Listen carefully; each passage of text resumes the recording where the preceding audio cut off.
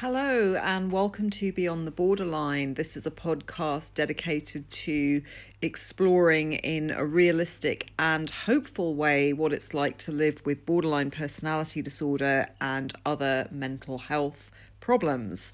My name is Aline and I am your host for this podcast. I want to issue a proviso at the beginning of the podcast, which is that this is absolutely not a substitute for professional mental health and or medical intervention. So please seek out those sources of support if you need them. And I also want to mention that I will be discussing topics such as self-harm and suicidal ideation and addiction that may be triggering for a number of people. I aim not to discuss those topics in a detailed way, as I don't really think that adds anything to the discussion and does not really fit in with the mission of this podcast. However, in a spirit of being authentic about my life with borderline personality disorder, those topics will be mentioned in this and subsequent episodes, and I will do my best to issue trigger warnings before I start discussions about those or other potentially triggering topics. The music you heard at the beginning of the show was a song called Identity by X-Ray Spex, a British punk band from the 70s. And I chose it because I love X-Ray Spex and because identity seems like a really apt topic for those of us with borderline personality and other personality disorders. So that's the music in case you were wondering. Hello everyone and welcome to another episode, in this case a mini-sode of Beyond the Borderline. You probably can hear that I sound a bit different than usual, and that's because I'm coming down with a cold. But I wanted to get this mini-sode up and out because it's a follow-up from the previous episode on boundaries and BPD, and if you haven't listened to that, check it out. This one is on a specific aspect of boundaries and BPD. It is in fact about splitting and why setting an interpersonal boundary when you're splitting might not be the most effective route to go. For anyone who doesn't know what splitting is, I recommend that you go back and check out my previous episode on splitting. You can also Google BPD and splitting and you'll come up with a lot of different stuff. And I'd like to start by quoting from an article I've actually quoted from before. I think it's a brilliant article. It's by an author called Sarah Cooper. This is in The Mighty. I'll be linking the article in the episode notes. And the article is called The Symptom of BPD That Makes My World Black and White. So I'm going to just read a little segment from this article. Splitting is a symptom of borderline personality disorder I was unfamiliar with until recently, despite having been diagnosed in 2015. Splitting is a coping defense mechanism people with BPD use to avoid rejection or being hurt. It means that someone is either good or they are bad. There are no bad people who are nice sometimes. It is black and white, good or bad. I know this feeling and I recognise it in my own behaviour. Splitting feels like self-destructive behaviour. I can get consumed in my anger toward people. All my memories with that person become tainted, bad and wrong. Just thinking of them fills me up with anger. Hatred builds deep inside my body, flows through me and consumes me. I obsess over this hatred. I want it to go away, yet I can't stop thinking about it all the time. There is a rational part of my brain that tells me to try and ignore these feelings, but the emotions are sometimes just too strong for me to move past. My personality disorder does not mean I'm broken, but it does mean I think and do things a little bit differently than the average person. It's a reaction to the fear of abandonment, the rejection and hurt that I cannot face. The idea of being rejected is so abhorrent to me, it's easier to just tell myself the person was evil and everything they ever did was part of some sick plot to humiliate, hurt or upset me. So that's the end of my quoting from the article. What I would ask you is, do you recognise yourself in that? I mean, I certainly do. This is one of the key aspects of BPD for me, is that black and white splitting behaviour, and it's led to me doing things and saying things in the heat of the moment that I really regret afterwards. And even if they didn't ruin a relationship, they certainly affected it in a way that did not promote the relationship being healthy. I am in fact struggling with splitting at the moment in a particular personal interaction. Now, I wish I could tell you that I've gotten over splitting and I never experience it, but that just simply would not be the truth. What is different is that I don't automatically and impulsively react when I split, and some of the ways that I react are raging, being really self-righteous, obsessively messaging someone, blocking them, self-harming, cutting them out of my life, and so on. I did block someone recently and then unblock them because I was splitting them. I do get urges to do this kind of behaviour, but I have more awareness about it, and I also have more tools to try and sit with the distress I feel when I'm splitting without doing anything that's going to make the situation worse. I mean, not too long ago, just to give you an example, I was silently vowing to take revenge on someone because I was convinced that they had deliberately disrespected, used and deliberately humiliated me because I'd not heard back from them on social media. Then they actually messaged me and I felt like a bit of an idiot, to be honest. But what I will say is that once the extreme emotions and distress subsided, I was pissed off, and the fact is that they had been somewhat remiss in getting back to me. Truthfully, I'm still unsure about whether this is a manageable interaction for me, or whether it's too triggering to deal with, or whether it's a relationship I really want to engage with. If the truth is in the grey rather than in the black and white, then our reality when we split is not really the truth. At least it's not the whole truth. Now, that's not to deny our feelings when we split. Rage, hurt, sadness, pain, these are all valid emotions. The problem is that in that super intense state, they can lead to very rigid black and white thinking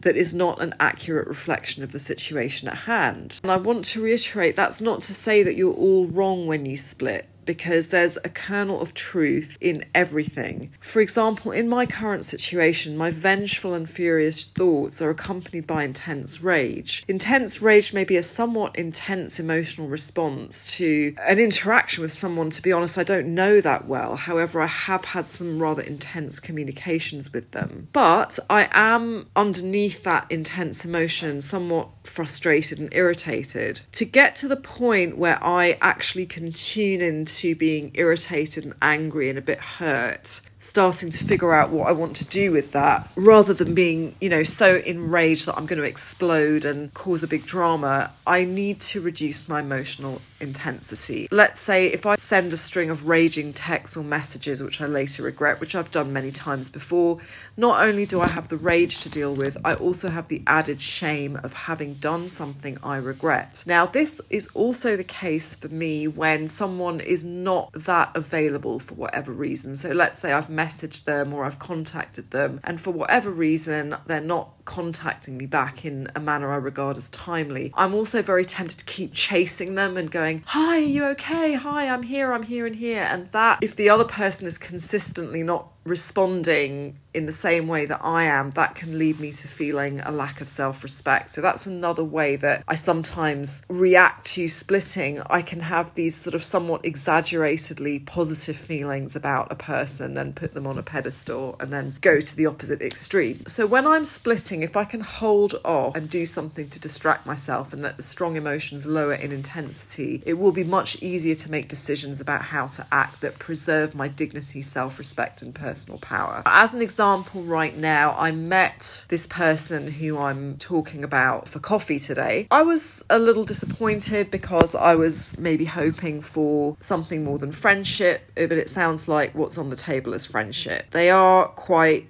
intense and I am quite drawn to them, and I'm quite intense too. And when I left, I felt okay and I handled the situation pretty well, and at the same time I was aware of feeling really angry that they told me they were involved with someone, and really angry that they weren't wanting to be with me. I'm now feeling quite anxious that they haven't texted me or messaged me to acknowledge that we met for coffee, and I'm actually distracting myself from messaging them by recording this podcast episode, and I'm also doing an online job application. So I'm doing things that are productive for me and that build mastery and that increase my sense of self-respect and purpose. Although it's difficult because I have an urge to message the person and I feel hurt, I'm trying to just accept that I don't need to message them. If they want to meet me again for coffee, then they have my number and they can contact me online. I've done a lot of the work in fostering this relationship or this interaction, and the ball's now in their court. But real talk, sometimes the first step is harm reduction rather than a perfect ability to wait until the emotions settle before acting. A few days ago, I impulsively posted on social media, without naming this person, thankfully, about how I'd let myself be disrespected, and it was a very angry and, if I'm honest, somewhat self-righteous post. That wasn't really ideal. It was preferable, though, to sending them a bunch of raging messages or hurting myself. At least I posted in a fairly general way and I didn't mention any names, and at their request I did remove that post later. I did also explain to them that I'd split them, and we were able to have a conversation about that, and I'm hoping that as a result the air has cleared a bit. So how could this have gone down differently? Well, I think it could have gone down differently if I had not posted to Instagram but maybe journaled my feelings and thoughts, or used a distraction such as physical activity or splashing cold water on my face or listening to music to avoid taking any action other than let those intense emotions subside until I could tolerate them and sift through my thoughts to check their accuracy. Any boundary I set with this or any other person would be most effectively done, I think, from a calmer, more considered place, not an emotionless place, but a place from where I can see more than my side of the story. Now, again, this is not about making myself wrong and the other person right. That would be black and white thinking again. It's about taking a wider view of the interactional relationship and figuring out what my objectives are for it beyond the flush of intense emotion. Now, I'll give you an example based on this interaction again. I met this person kind of feeling that I was attracted to them, and it was clear that they wanted to meet on a friendly basis, but I wasn't sure until I met them. I certainly am drawn to them and I find them very charismatic and very attractive, but I do know, due to certain factors, that this would not be a viable relationship. And of course they're in a partnership and they were quite clear that it was a closed relationship, not that I'm really looking to get into an open relationship or to be involved in a couple. Avoiding any thing like that at the moment. That's not a judgment, because there are people who have polyamorous relationships and that's fine for them. That's not something I think I can do as someone with BPD. The reality is in my heart that I know that this wouldn't really work out. If there'd been an opportunity to have sex, maybe that's something I would have taken them up on, but that's off the table. If I'm really truthful, I don't know if I just want to be their friend. I'm not actually sure what I want from this interaction. All this thought process is something that I'm able to do because I've calmed down a bit and I'm not in that reactive black and white, I hate you, I love you mode, even though there are sort of stirrings of that, and I am noticing that I want to ignore them now or not talk to them or accuse them of not contacting me, which just wouldn't really be appropriate because it's not like I'm in a relationship with them, and even if I was, that would be problematic. If you are in a situation where you're splitting and you argue or storm out, you fall into self-loathing, or you do something that's an impulsive reaction to splitting, you're probably not moving closer towards your long-term goal of really figuring out what you want from this interaction, which is going to be based on other factors that are really hard to access and think about if you're splitting. And one thing about my own splitting experience, just to look at it from another side, is that it does demonstrate to me that I'm letting myself feel my emotions rather than avoid, suppress and cut off from the inevitable ups and downs of relating to other people, which I did do for quite a while when it came to any potential date or romantic interaction, because it just felt too much for me. I am allowing myself to feel, and the reality is it does often feel like a shaky balancing act. My ideal strategy for dealing with splitting is as follows. Use distress tolerance. Do not act, react, communicate right away. Take a step back and do something else to bring the intensity down. You are not making yourself wrong here. You're just taking a step back to give yourself a better chance of acting from a place of power and dignity. Once you have lowered the intensity, you could write out your thoughts, or you could speak them into a voice memo. No matter how outrageous, irrational, or extreme, get them on paper and start looking for extremes. Look for judgments of self and others. Then look at the facts. Try not to attach interpretations or assumptions. Once again, to give you an example from this particular interaction today, this person clearly stated that they want to be friends and that they're in a relationship. Now, even if I think they might be a bit attracted to me and they're not saying, the fact is they've been very clear about what they want and what they don't want. And that's what I have to go on, because I can't read their mind. The issue is, do I want them as a friend? What do I want? That puts the focus back on me and what I want and don't want, rather than what I think the other person's thinking, what I think they want. Because at the end of the day, this is about me finding my own agency and my own sense of power, and not giving that power to another person. So once you've looked at the facts to the best of your ability, you might ask yourself what in your heart you think you need to do. Now, for me, in this situation, I will be honest, even though I know in my wise mind and in my heart that this would not work as a relationship, I also feel disappointed, and I also feel a bit hurt, and I wanted to be desired and liked in a romantic way, and it hurts that the person is offering something that is not exactly what I wanted. So one of the challenges for me is to accept both of those at the same time. It's to go, it is sad and it is disappointing, and they are not offering that. And so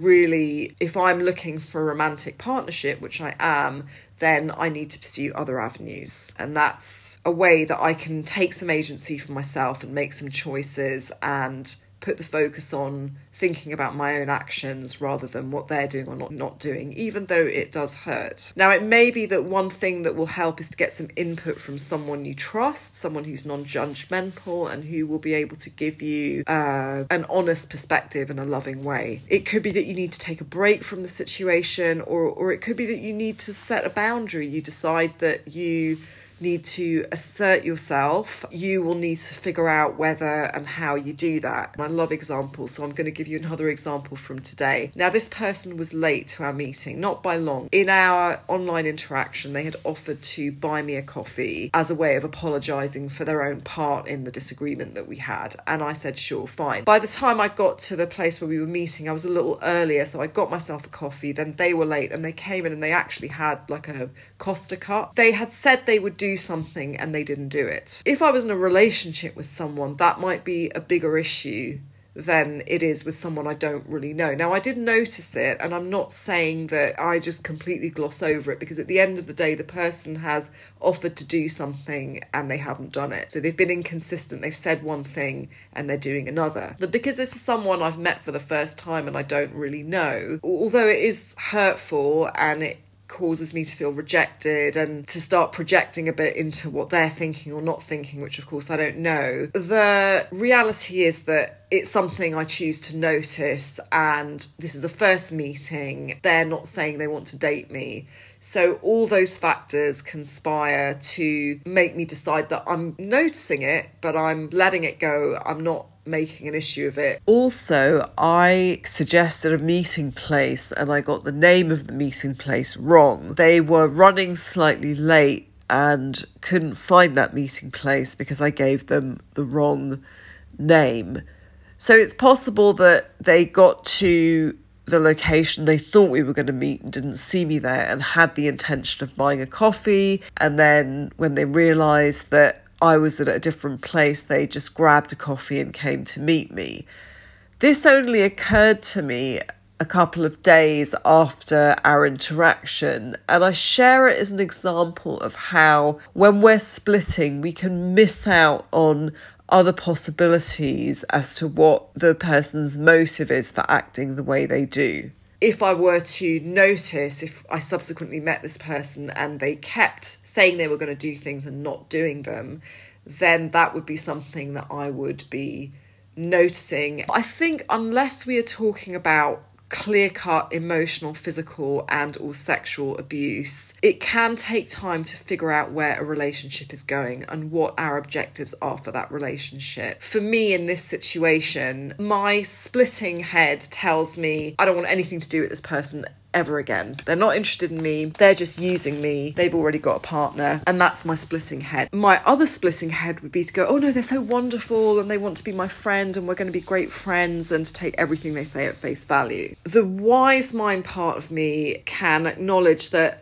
I might be interested in a friendship with this person, but I'm not really sure yet. And I do notice some things that make me a bit uneasy. However, I'm not ruling out a friendship, and it really depends on what they do to follow up on this coffee. Splitting encourages split-second decisions and reactions that, as I've discussed, we may regret or change our minds about later. And for that reason, I do not think that informed decisions about what we need within a relationship can be made when we're splitting. However, splitting may alert us to an area where we are vulnerable to being triggered, and it might also signal that something needs to be adjusted or communicated in our relationships. Rather than intense rage, which may arise from past triggers, it could be that what is more relevant to the present is mild to moderate anger about a particular issue, which we need to address as skillfully as we are able. After the coffee, I felt a bit rejected and ashamed. One of the reasons that I'm clear about that I'm meeting this person is that I, on a personal note, am reconnecting with my sexuality and sexual preferences as bisexual with an interest in safe kink, and this person is someone I can speak to about these parts of myself. So I did get that from the interaction, and I enjoyed that, and I found it a positive experience. I don't think shame was justified, and I am relieved that I managed not to give too much of myself away, because they were asking me some fairly probing questions.